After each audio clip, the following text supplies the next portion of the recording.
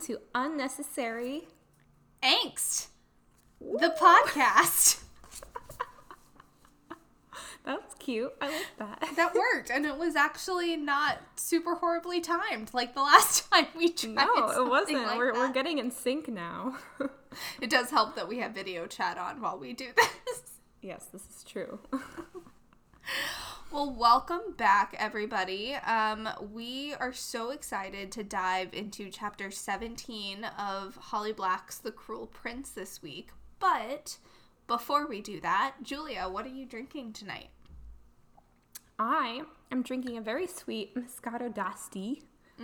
I feel like an Italian out there is like crying at my pronunciation skills. Probably.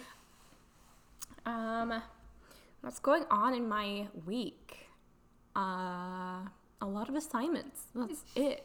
That's my entire week has been stressing over assignments, and I'm over it. I'm like more than halfway through my second semester of university, and I'm ready for a break.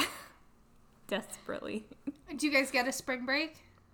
We had one 3 weeks ago. That wasn't spring. That's February. I know. But we also end in April, so it's a whole month earlier than American universities. Yeah. So it's a little bit different. That's fair. School's fun. I've recently rekindled my school life because I've become the copy editor for 8th grade language arts. I love that. Yeah, it's been an interesting time. I've been editing her memoirs and her journal assignments for language arts class. Even I edited they had to write a journal entry for science class. Oh, God. Which Why? was interesting. Because her teacher wanted her to write about her favorite vacation. And then they had to use words related to phase change, like in the assignment, to show that they knew what they meant. So we wrote about a fictitious trip to Disney World that we're hoping we get to take after she gets all A's this semester. And we were like, oh, someone spilled water on the sidewalk and it dried so quickly. It was if it was evaporating. Oh my God. This is like, I do not miss high school assignments at all. What kind of an assignment is that? I mean, listen, teachers are doing, no judgment, teachers. You're doing the best that you can in online learning. I feel you. Good job. That's true. Good job, teachers. Much effort. Do not envy their job right now. Seriously. Her math teacher does really cute assignments called pixel art, where she has to like solve equations and put the answers in, and then it conditionally formats every time she gets a correct answer. It fills in a bunch of cells, and they like put together little art pictures. Oh, like fill in the blank, connect the dots, but for math, almost. Kind of, yeah, but it's just like color coded cells. So it's like she solved like 8 questions, and if you get all 8 questions right, then eventually Captain America's shield will get colored in, but it'll be in Excel. It's called pixel art. It's really cute. Interesting. Okay. Online learning, you know? Make it fun for the Getting kids creative. somehow. Yeah. So I'm drinking a spiced apple cider from Gowan's Heirloom Ciders somewhere in California. So, that's good. It's a good... They've been here since 1876. Oh, good for them. That's a long time. This is something I've learned. California has been settled for a very long time. Very long time, yep. That never really registered for me. I don't know why. But I went to, not this weekend, but last weekend, I went to the Presidio, which is this, like, big, massive park life area that's near the Golden Gate Bridge. And as we were driving through the Presidio, there was a sign that they're like, yes, this park has been here since 1776. And I was like, wait a second. What? It's a long time.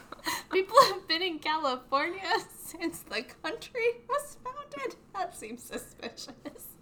Because I forget that coming from Washington, like most people in Washington that were not Native Americans came from the Oregon Trail. So I forget that there were people not on the Oregon Trail that settled here. I remember there was this book series. I don't know if you ever read these. The, like, Dear America series. Oh, did I? Yeah. Yes. I think that there was one about the California Gold Rush that I, like, really liked for some reason. That's the only thing that I know about California's history. Fair enough. Yeah, I think the California Gold Rush was a big thing. Those books were very educational, though. They were. I had one I would about reread them, actually. Pearl Harbor and one about the Titanic. I have that one. I have them all. I feel like I still somewhere have the whole collection. I gave mine away. I sold mine to half-price books. Oh, no, I would never, ever do that. I was obsessed with these books. I mean, I was too, but, like, do you know how many books I have, Julia? And I don't... Yeah, go ahead. There was one about the Dust Bowl. A random fact in American history that I don't think we even learned about or spent a lot of time learning about in, like, our history classes. No. But I knew all about it because of this book series. All we know about the Dust Bowl is it happened the same time as the Great Depression. Yeah. Like, for the longest time, and I'm ashamed to admit this, but for the longest time, I thought the Dust Bowl is what caused the Great Depression. Oh, God. Which tells you how bad public school education is. Yep. Just saying. Yeah, those were a good series. It was good. I was saying, I would have held on to them for longer periods of time, but I did not come from a family that was as supportive of book ownership as you are from. Oh, yeah. My mom's like, why do you need all this crap? And I'm like, but Mom. And now that I'm an adult, I buy way too many books, and so... I'm overcompensating. It's a problem. But speaking of... Traumatized by your past. Yep, that is me. So speaking of traumatization from our past and also books, let's talk about The Cruel Prince. Wow, we're really getting great with these segues here. I deserve an award, I think. Or something really of the sort. Just kidding, I really don't. But so we're just going to be talking about chapter 17 in this episode because chapter 18, which comes after it, is a doozy, and we will be here for hours if we try to do them both at once. So hopefully we can have this be a short and quick episode, but we'll see what happens. So Julia, do you want to kick us off with the synopsis? I do. Okay, chapter 17. Been a minute since I read this. I think I remember all of it. So, Jude wakes up in Locke's bed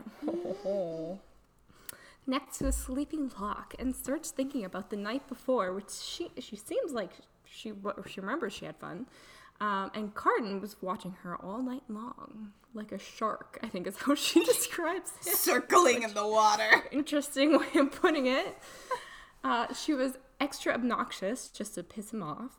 Then she wanders back to Locke's mother's room and puts the dress back, which, by the way, the dress is full of, like, stains and stuff. Is she going to do anything about that, or is she just, like, putting it back? I don't understand, but whatever. Grass stains, I don't really think stains bother Jude, considering she's now changing back into a blood-stained tunic. And she's like, yep, probably that's fine. So she's changing back into her tunic and grabs the acorn that she found in the pocket of the dress, yep, along with her knife. Nicasia, whatever we're calling her, Nikki, I'm going to call her Nikki. Nikki is downstairs eating, telling Jude her hair is a mess, which is like, first of all, love that. I love when another girl just like is like, hey, BTW, you should probably fix your hair. We have a nice moment from Nikki, I guess. And then Jude is panicking and doesn't know how to react to waking up in a boy's house and having to talk to his ex. Which is like putting that into perspective for a teenager. It's wild situation. And she was basically like drunk. So yeah. But Nikki tells Jude that her mother and Balakin were planning for her and Cardan to marry, but that he likes to ruin things, which she emphasizes. He ruins things. So we're like, okay. And Jude is like, okay, got it, I know. You're still friends with him. Why? Yeah. Jude really got sassy there. She was like, why is she just now realizing this? Like, I've known this forever. He's the worst. It was great. Jude wanders off again towards the palace for class. Taryn shoots her a pointed look, and Cardan is dressed in green velvet, making Jude restless. But thankfully, Valerian isn't there. Thank God. They have a new instructor, Dulcimara, teaching them about laws of inheritance in different fairy courts. She is from a different court, not under the Greenbrier banner, so she's a bit more honest with them. But Jude explains in her head that this court of termites may be united under the banner under Dane, which Maddox didn't agree with. Oh, so we have some tension between Dane and Maddox. Jude asks what would happen if someone tried to take the crown, which, great question, right in front of the prince. And Dulcimara explains 2 siblings could do it, but murder of the wearer causes the death of the person responsible. Ooh. After class, Taryn catches up with her and said she bribed Tatterfell not to tell Maddox Jude wasn't there, but she wants to know, and Jude says she was at Locke's party and they kissed. Taryn doesn't believe her and thinks she did more, basically. Yeah. But Jude deflects and starts trying to guess who Taryn's love is. Taryn asks if she really likes Locke, and Jude says yes. No! I know. Oh, God. When they get home, Taryn basically disappears immediately, so Jude looks at the acorn, because I, too, spent a lot of time staring at an acorn I found in my potential boyfriend's dead mother's dress. Yep, it's my favorite hobby. Yeah, same. And it becomes, she finds out, a little metal puzzle with a voice inside of Locke's mother, I think it's Liriope. Lily. What? Lily. You could at least go with Leary or something even closer. Leary. Saying to someone that she has 3 tries to get the message out, given how fast the poison is spreading. But she wants this person to protect him, presumably Locke, since that is her son, take him away from court and not to tell him the truth. Jude tries to guess who it might be intended for, such as Locke's father. Jude starts thinking about the message from Queen Orlog then, and thinks the sentence was odd, especially since blusher mushrooms grow wild and are not hard to obtain, so it now appears Queen Orlog was saying they knew where certain mushrooms had come from, such as who did the poisoning. And to caution using that info, meaning Balekin won't be poisoning Dane, but that he may know who killed Locke's mom. I'm pretty sure I had this question when we were talking about blusher mushrooms, and Jude's like, yeah, I got some blusher mushrooms to poison myself with, and I was like, wait, what? They just grow everywhere? That's dumb. So yeah, more intrigue. So she decides to go figure out the truth because she's Jude, and that's what she does. And she sinks back into Hollow Hall. She's nervous, but knows her job is not to get caught. As she's leaving, she passes Oriana, who is mad she missed dinner and didn't spar with Maddox. Jude says, which I love that. You didn't spar with him. His feelings are hurt. Jude says she will be better the next day, and Oriana accuses her of scheming, which Jude agrees with and leaves. Classic. I do that too all the time. Well, she's like, yep, I am causing trouble. Bye! Great. Jude then heads to Hollow Hall and sneaks in through the servants' entrance and thinks everything is going well until she sees Balekin coming down the stairs, though he doesn't seem to recognize her. Walking into the library, the servant she saw cleaning Cardan's room the other day is cleaning in there, and Jude starts looking for something but sees nothing, impatiently wanting to get past Balekin and into the tower. So once the coast is clear, she heads up, sneaking past Cardan's closed door and into Balekin's study. She sees nothing unusual other than some herbs and letters from Maddox and other documents, but nothing about Locke's mother or any planned murders. Just casually hanging around, Jude, yeah. For sure. She's such a crap spy, oh my god. Terrible. She does, however, see a love poem in Prince Dane's hand. Ooh. She decides she'll pretend to be a fake messenger, so she fakes a quick message, and then as she's leaving, decides she needs to help the servant girl, even though this will mean betraying everything around her. So she gives her a little bit of salt. The girl fights Jude and then just generally is losing it. Jude tries to pull her out and then forgets her letter. She has to go back and get it. She's terrible. She's completely losing focus. This letter did not need to be in the plot at all. It was so pointless. Jude asks her name and she doesn't remember. Jude pressures her some more and she finally says Sophie. Then Jude tells her she's not allowed to cry, and if she does, Jude will slap her. Best solution. Person. Like, this girl's been under an enchantment for how long now? And Jude's like, hey, welcome back. What's your name? I'm gonna punch you now. I mean, would we expect anything different from Jude, though? They have to pass through the guards, so Jude says they are to attend to Cardan outside, and when the guards question why Sophie's eyes are shifting so much, she says it's because Cardan told them to be more observant. I can't believe the guards bought this! I know. Well, clearly the guards are not that intelligent, so it's okay. True, fair. Jude thinks about how she wishes she could be doing more, but knows that once Dane has power, she will have power. Debatable. Loves power. But I know. As they walk outside, Jude sees Cardan on a horse with Nicasia following close behind. I called her the right name, I think. I'm just so proud of you. I'm so proud of me. She prays she can get this girl out and also have Cardan not see her, and ponders what her punishment will be if she gets caught. He looks at them and pauses, but keeps moving, and she takes Sophie towards the forest. Sophie starts to collapse in panic, and Jude makes her keep moving, saying she will abandon her and Cardan will find her. Jude looks back at Cardan and Nicasia and says they just look like a boy and his friend out in the moonlight, nothing evil about him. They get into the forest and through a stream, and on the other side, Sophie collapses in tears, and Jude doesn't know how to help her or sympathize. She does her best, which is not very good. We get some of Sophie's backstory. She took a job from a guy at Burning Man, which... there you go, don't go to Burning Man. Yep. And when he told her not to take anything, she was tempted to, and ended up where she was. Jude tells her who she is and that she grew up there and her sister will take Sophie back, and Sophie is just hoping none of this is real and she didn't want or crave the things she may have done. They slowly make their way back to Mannix, and Jude remembers she left her cloak near Hollow Hall, but keeps moving. She puts Sophie in a stable stall while she goes to get Vivi. Yeah, just sit her next to a giant toad. She'll be fine. Telling her what she had done. Vivi doesn't scold her, just gets her shoes and says she thought Jude was barging in to say she had killed someone because she thinks Jude is just... like my description here? Everyone, yeah.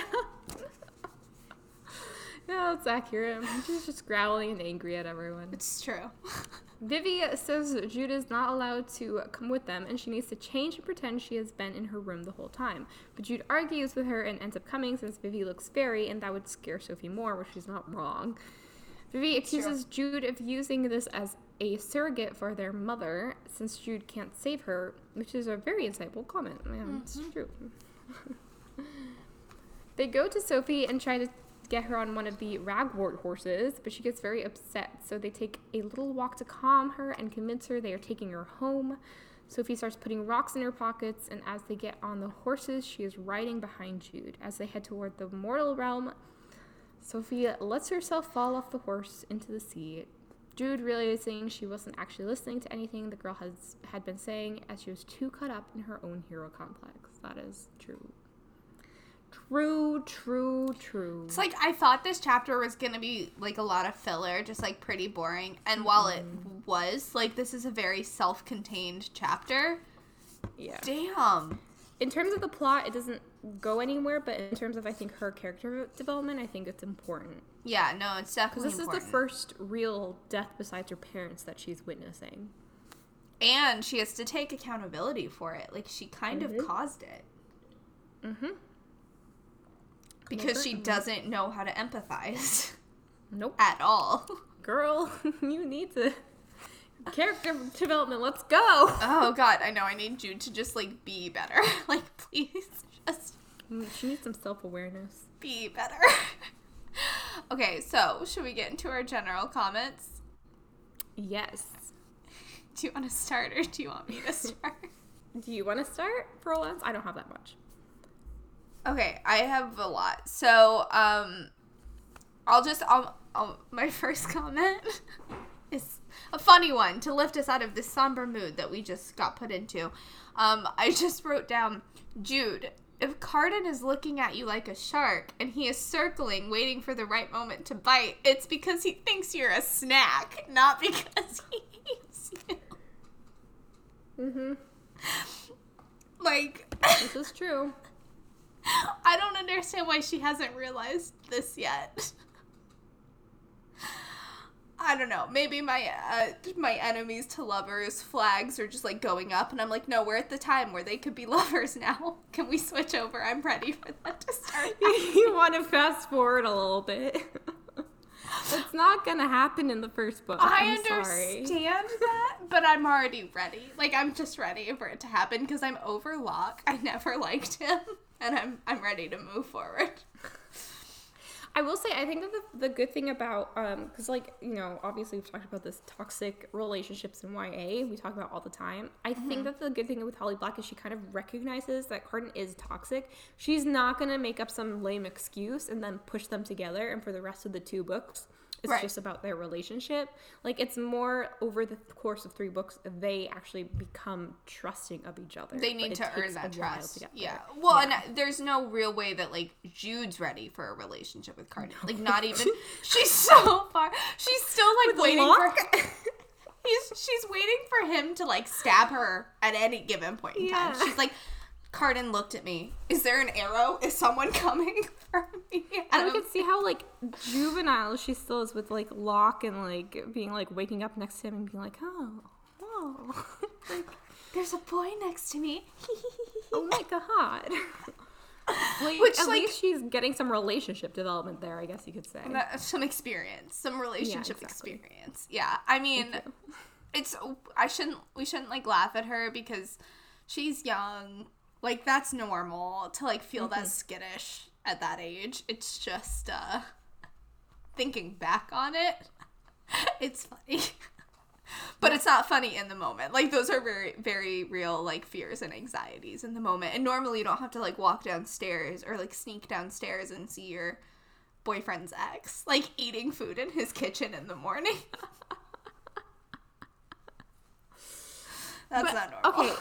I'm, like, interjecting on yours, but I still appreciate, because we're on the topic, Nikki commenting on her hair. She didn't have to do that. She could have just let her, like, go outside, go to school, because she was going to school with her hair a mess. Mm-hmm. But she was polite enough to be like, hey, by the way, check your hair out.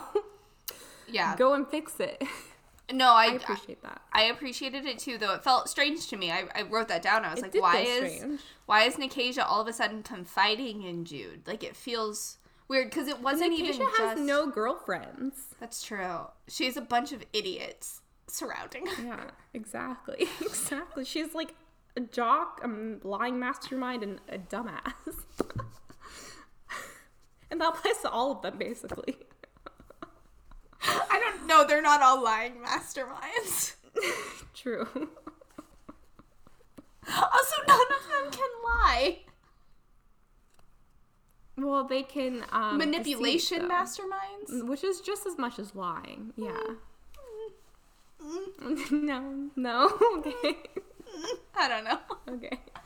But yeah, it felt weird, like, her talking about Cardan to Jude, like, being like, well, we were meant to be together, but, like, he's just the worst. And I'm like, why is she saying this to Jude? Because it's, like, almost a moment of vulnerability, but it's also, like, a warning. That's what I took it as a warning. Like, she's kind of looking out for her in that, like, I can see what's going on. Like, Cardan's in love with you. Cardan was not subtle about it. And she's like, by the way, like, he's not good. Just letting you know in the most, like, friends, enemies way possible. Yeah.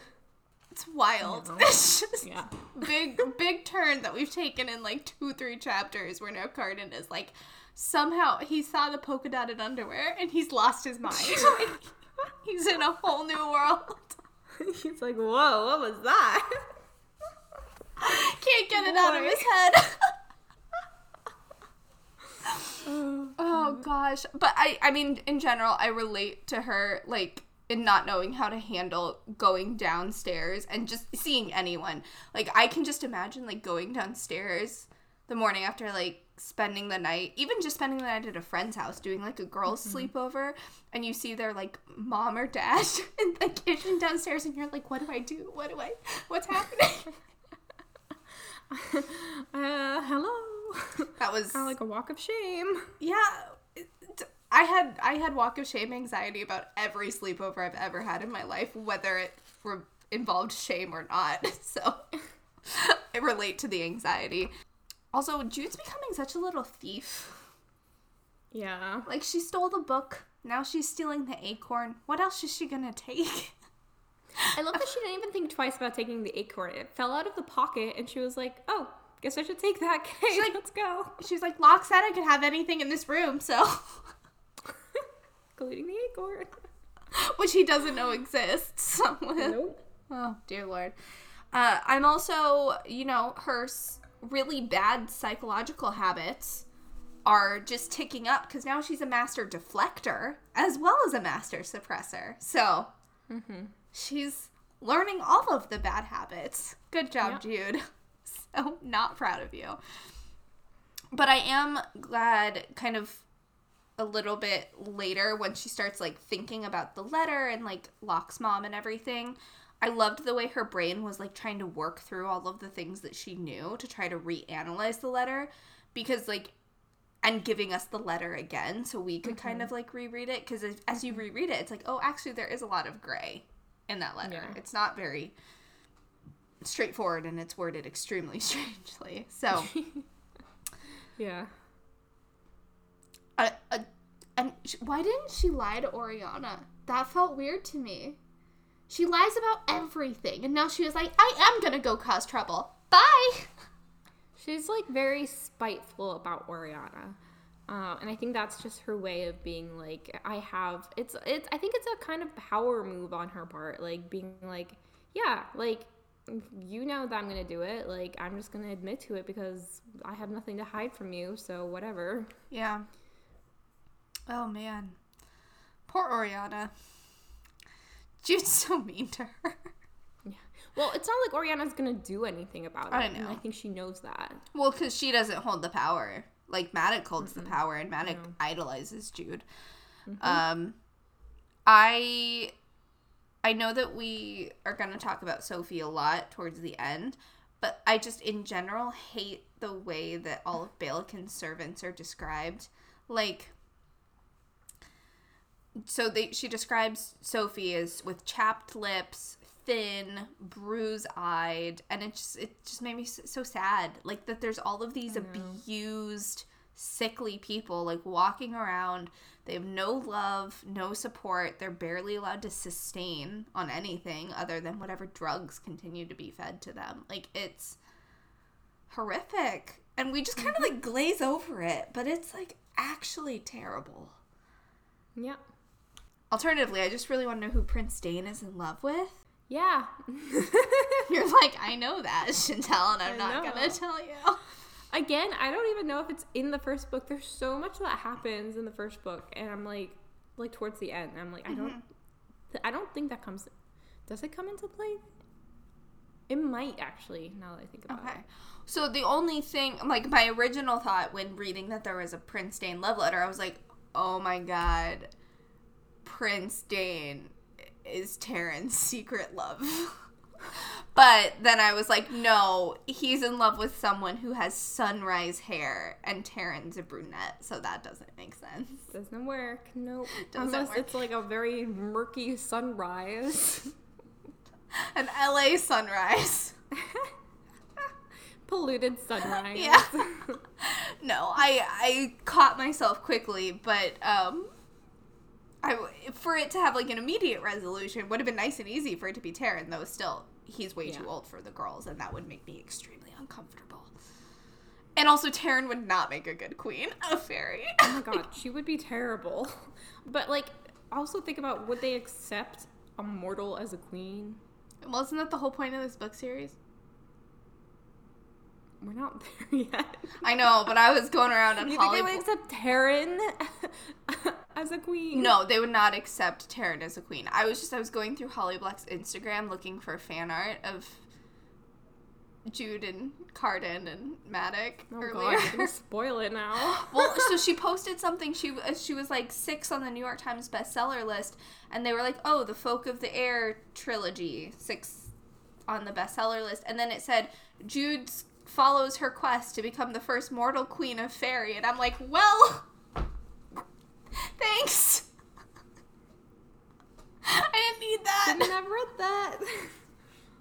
It's fine. That's not her quest right now, so. Also, we don't know if she's actually going to become the Queen of Fairy. Like, that's the whole thing, is, like, would they actually accept a mortal as a queen of their world? Because she's not them. Not currently.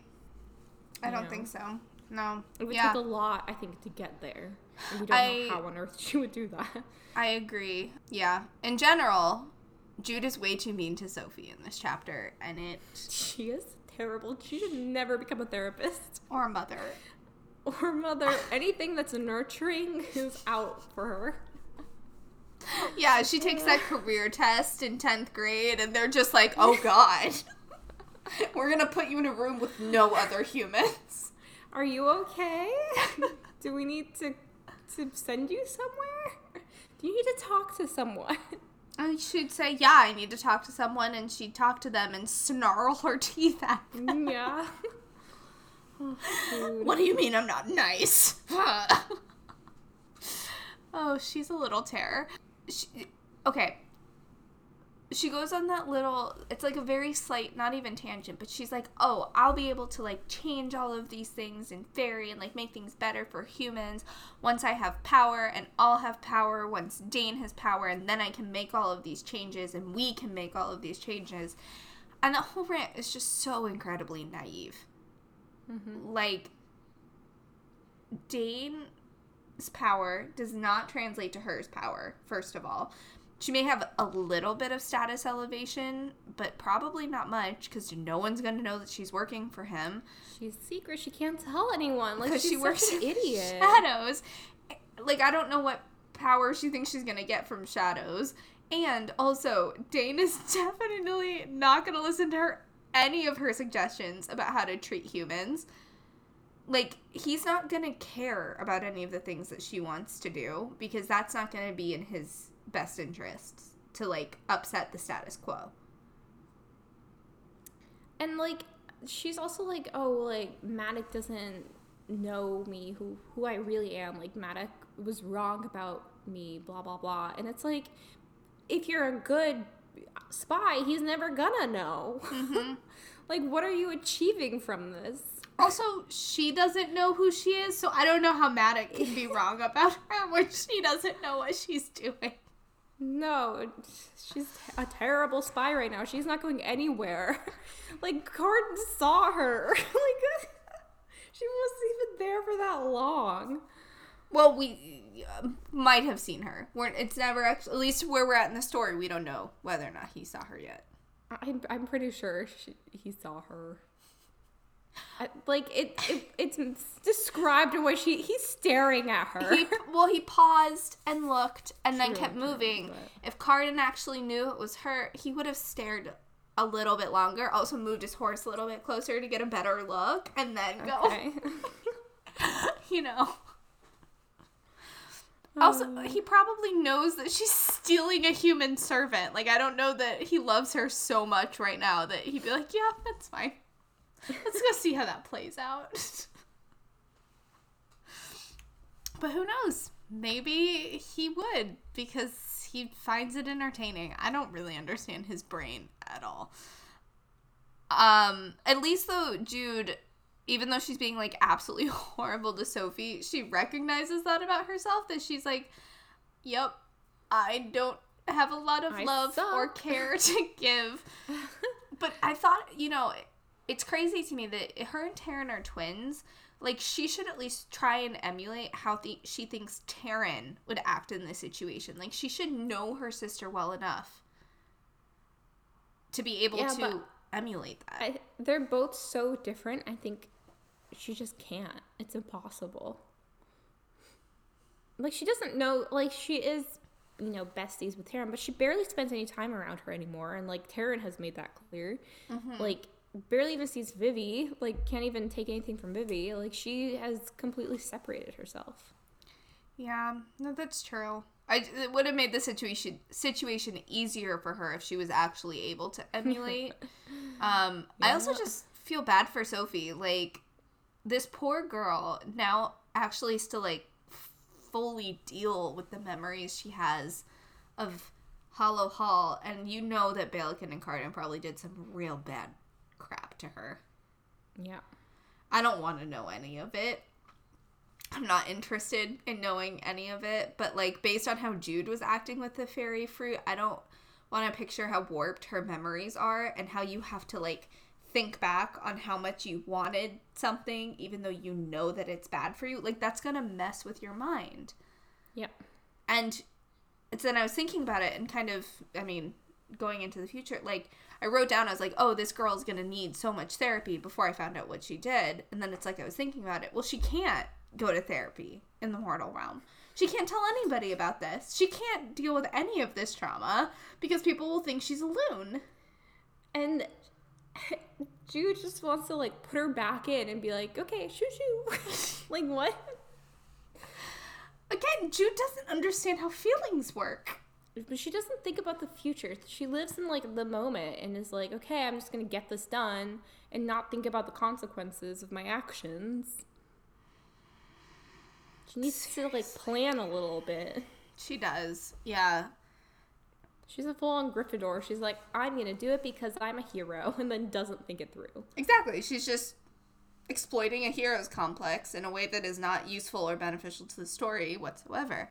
And then it's like, she's just being rude about things, even in her head, that she doesn't need to be rude about. That it's like, there's really no reason that you need to do this. Like, Sophie doesn't even say anything. She's just, like, looking at the forest, and Jude interprets her as looking at the forest, hoping that it isn't magic.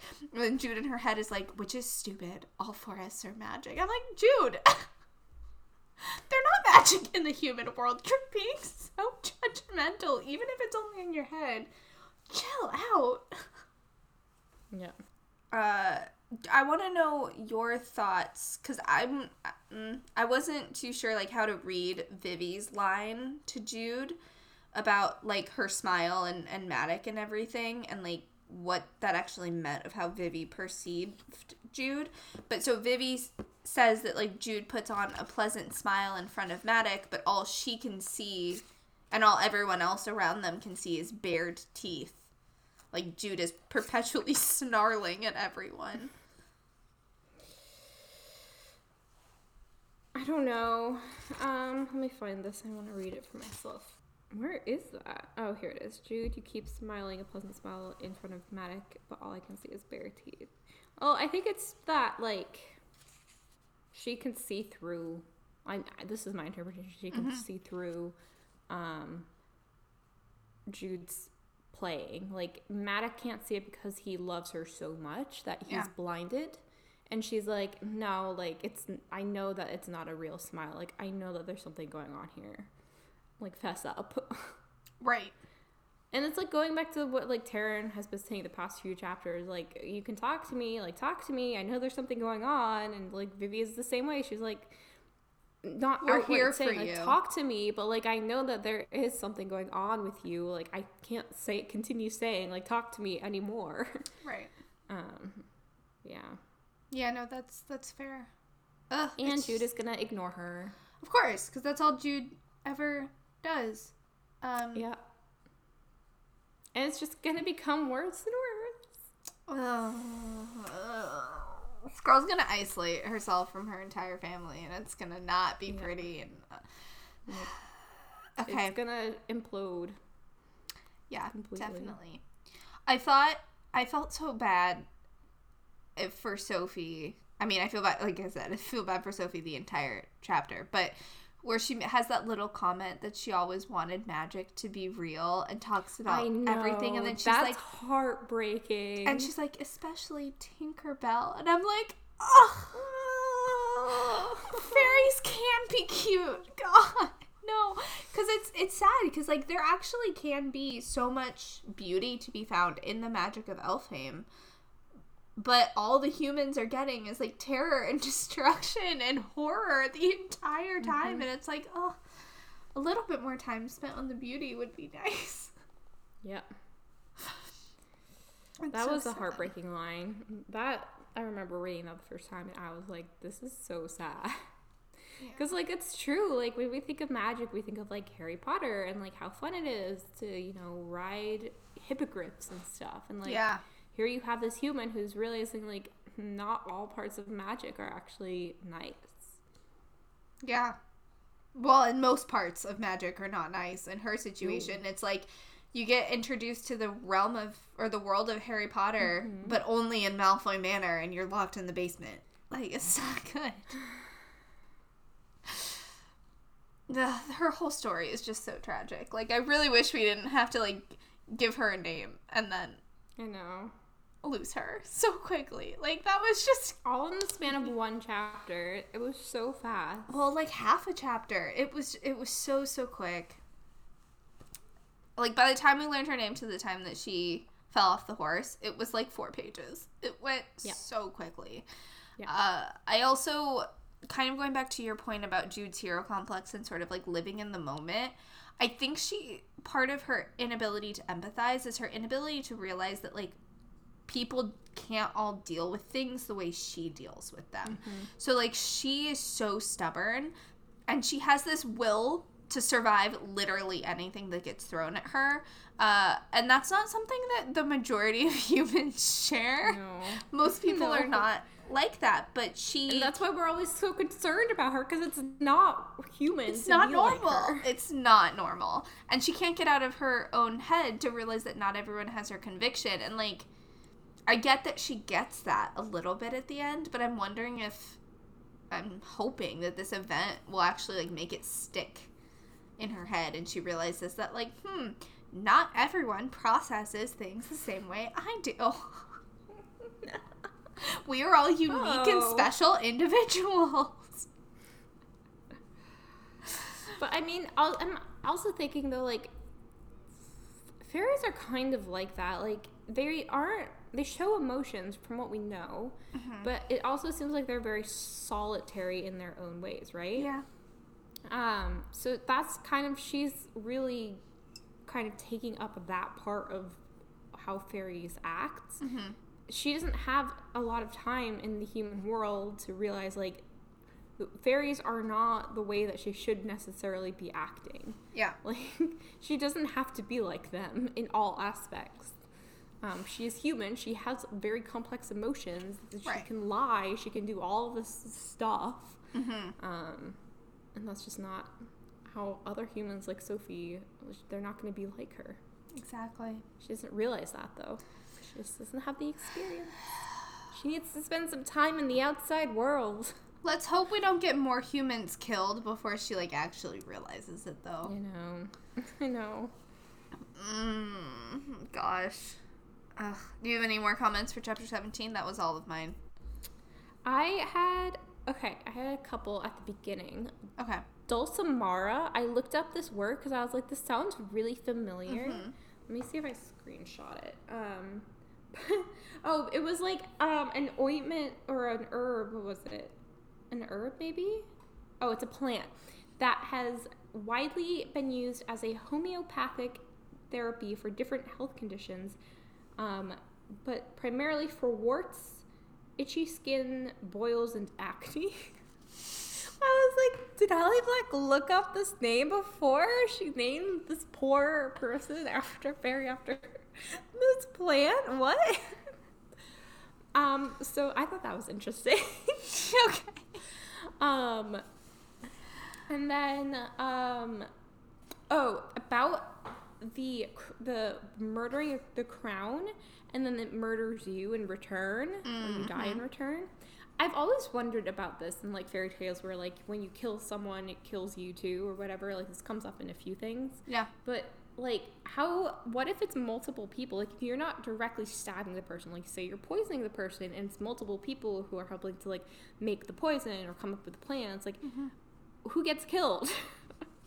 Like, is it all the people that helped and put, like, a little bit of the poison in, or what? That's a good question. I wonder. I mean, I think it probably depends on how the crown has been spelled. The language that was used to build the spell or the curse associated with it. But typically what you would find is it's the person closest. So it would be the person who actually dropped the poison in. Who did the physical act of the poisoning rather than the group of people that, like, helped think about getting it to that point. It would be, like, the last entry. Okay. Is my experience with fairy tales, but...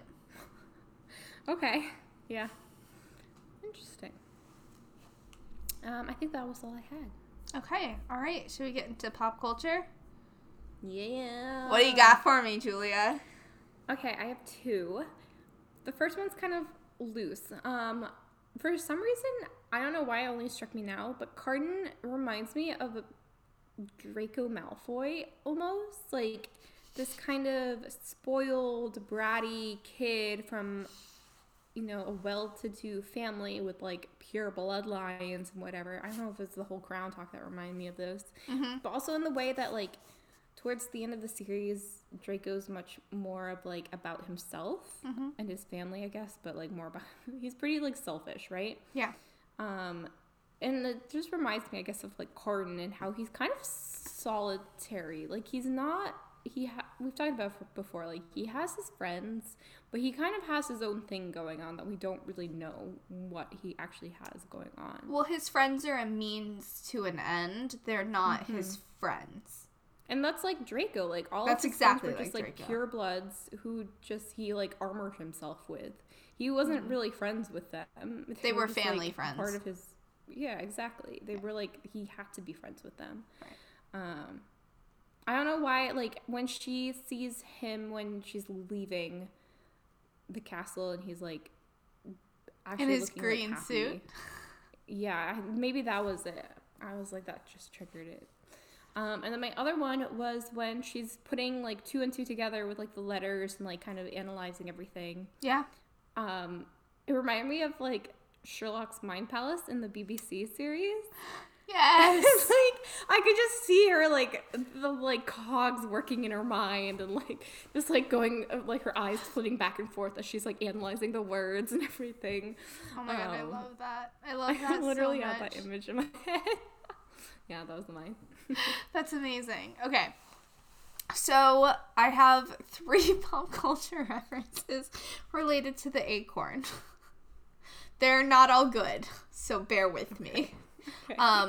But because the little acorn kind of, like, pops open to reveal a voice message, sort of, right? So there's, like, a voice message hidden inside it, or, like, a secret message hidden inside it. So my first 2, and it's gold. So my first 2 are also gold things that have hidden messages inside of them, both from Harry Potter. The looser one is the golden snitch at the end. That I open at the close, and then he gets the resurrection stone and all of the ghosts giving him advice. But then the golden egg from the lake tournament that they open underwater, and it sings the message to them, but it's in a riddle. Oh, that's funny. So those are my 2 Harry Potter. But I was also just in general, because of, like, the kind of message that was inside and, like, the call to action, it was giving me Princess Leia a la A New Hope vibes from, like, when she has the message in R2-D2 and she's like, help me, Obi-Wan Kenobi, you're our only hope. That's a good one. Those are all good, though. Yeah.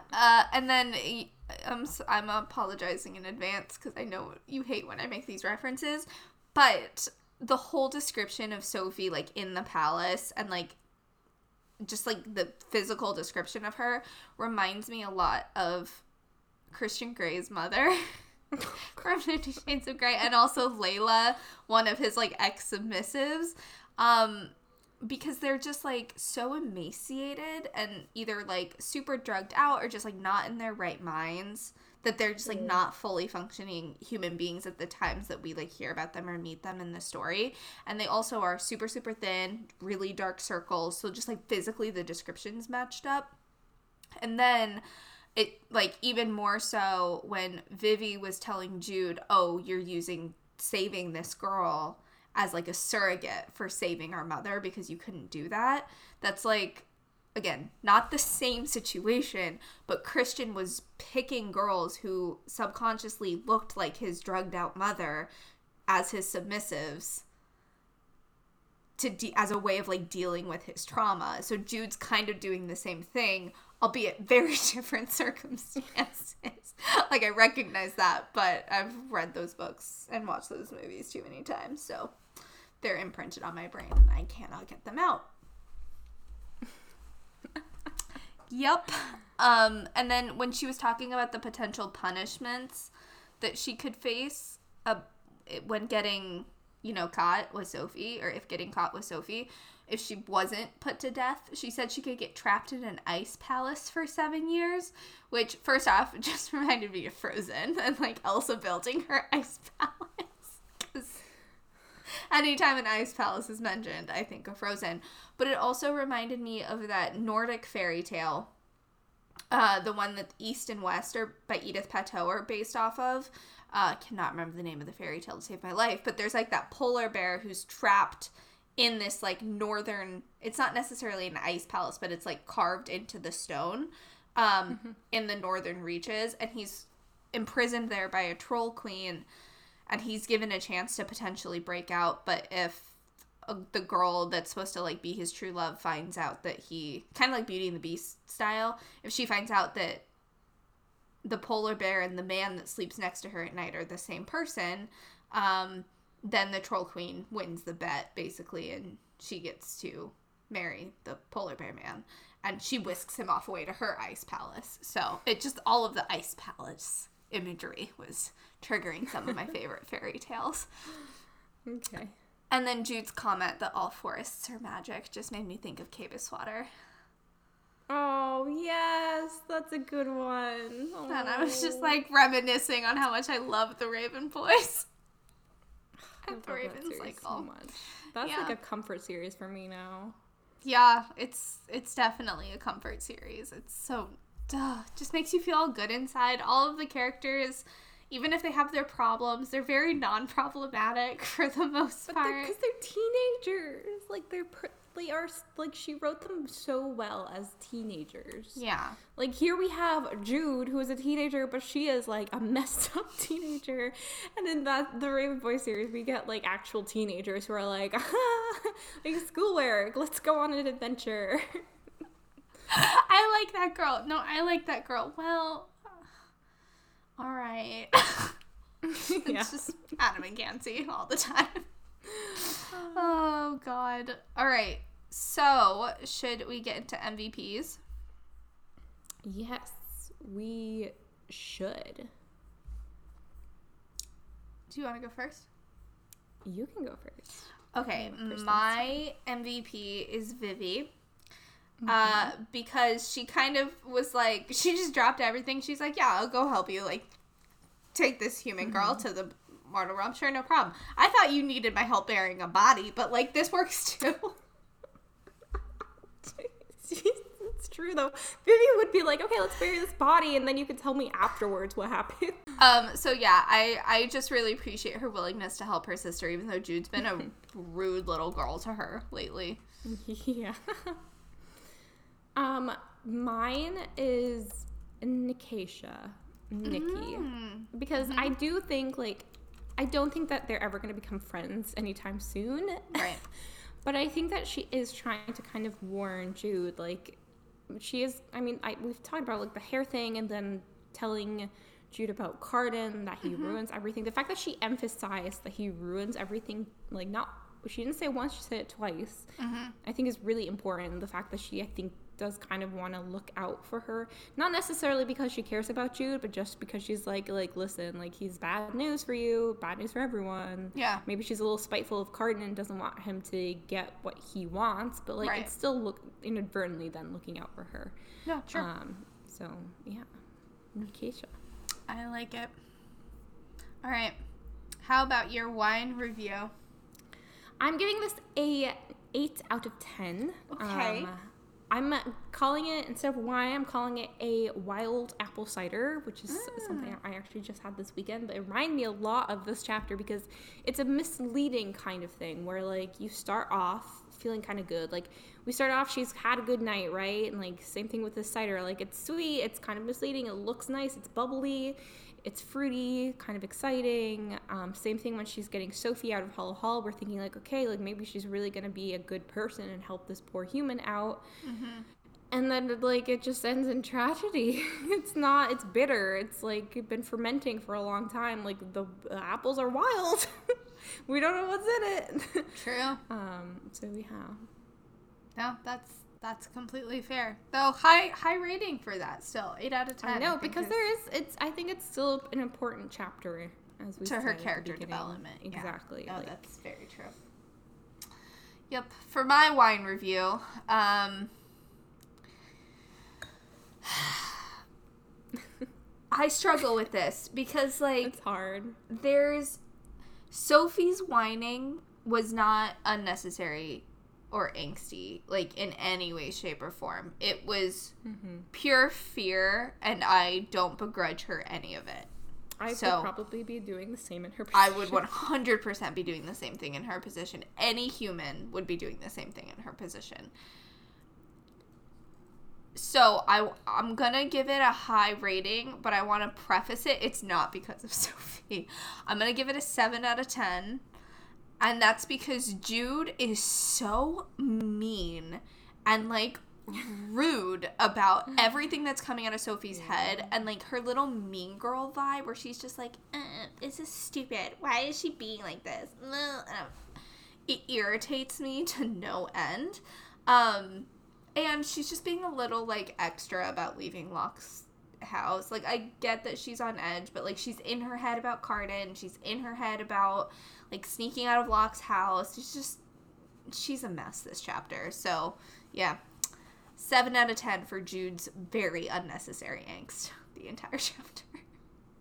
I agree with that. Oh, man. We finished this so quickly. Look at us. Yeah, I mean, it was a heavy chapter, but it was a fast chapter. It was a fast chapter. I'm glad we got to just focus some time on this chapter, though, because next episode's going to be a rush to get through a lot of important stuff. Yeah. All right. So with that, we can wrap this up. So if you guys have been enjoying the series, really enjoy Folk of the Air, The Cruel Prince, want to talk to us about it, send us an email at unnecessaryangstpod@gmail.com. We are screening for spoilers, so feel free to just throw a spoiler tag in your subject line, and we'll make sure that we filter that out. And if you want to follow us on Instagram or Facebook, you can follow us at unnecessaryangstpod. We do occasionally sometimes post there. And on Twitter, you can follow us at unangstpod. Yeah, and with that, we will talk to you all next week for chapters 18 and 19, which are gonna be big ones. So, looking forward to it. And yeah, bye. Thanks everyone. For listening.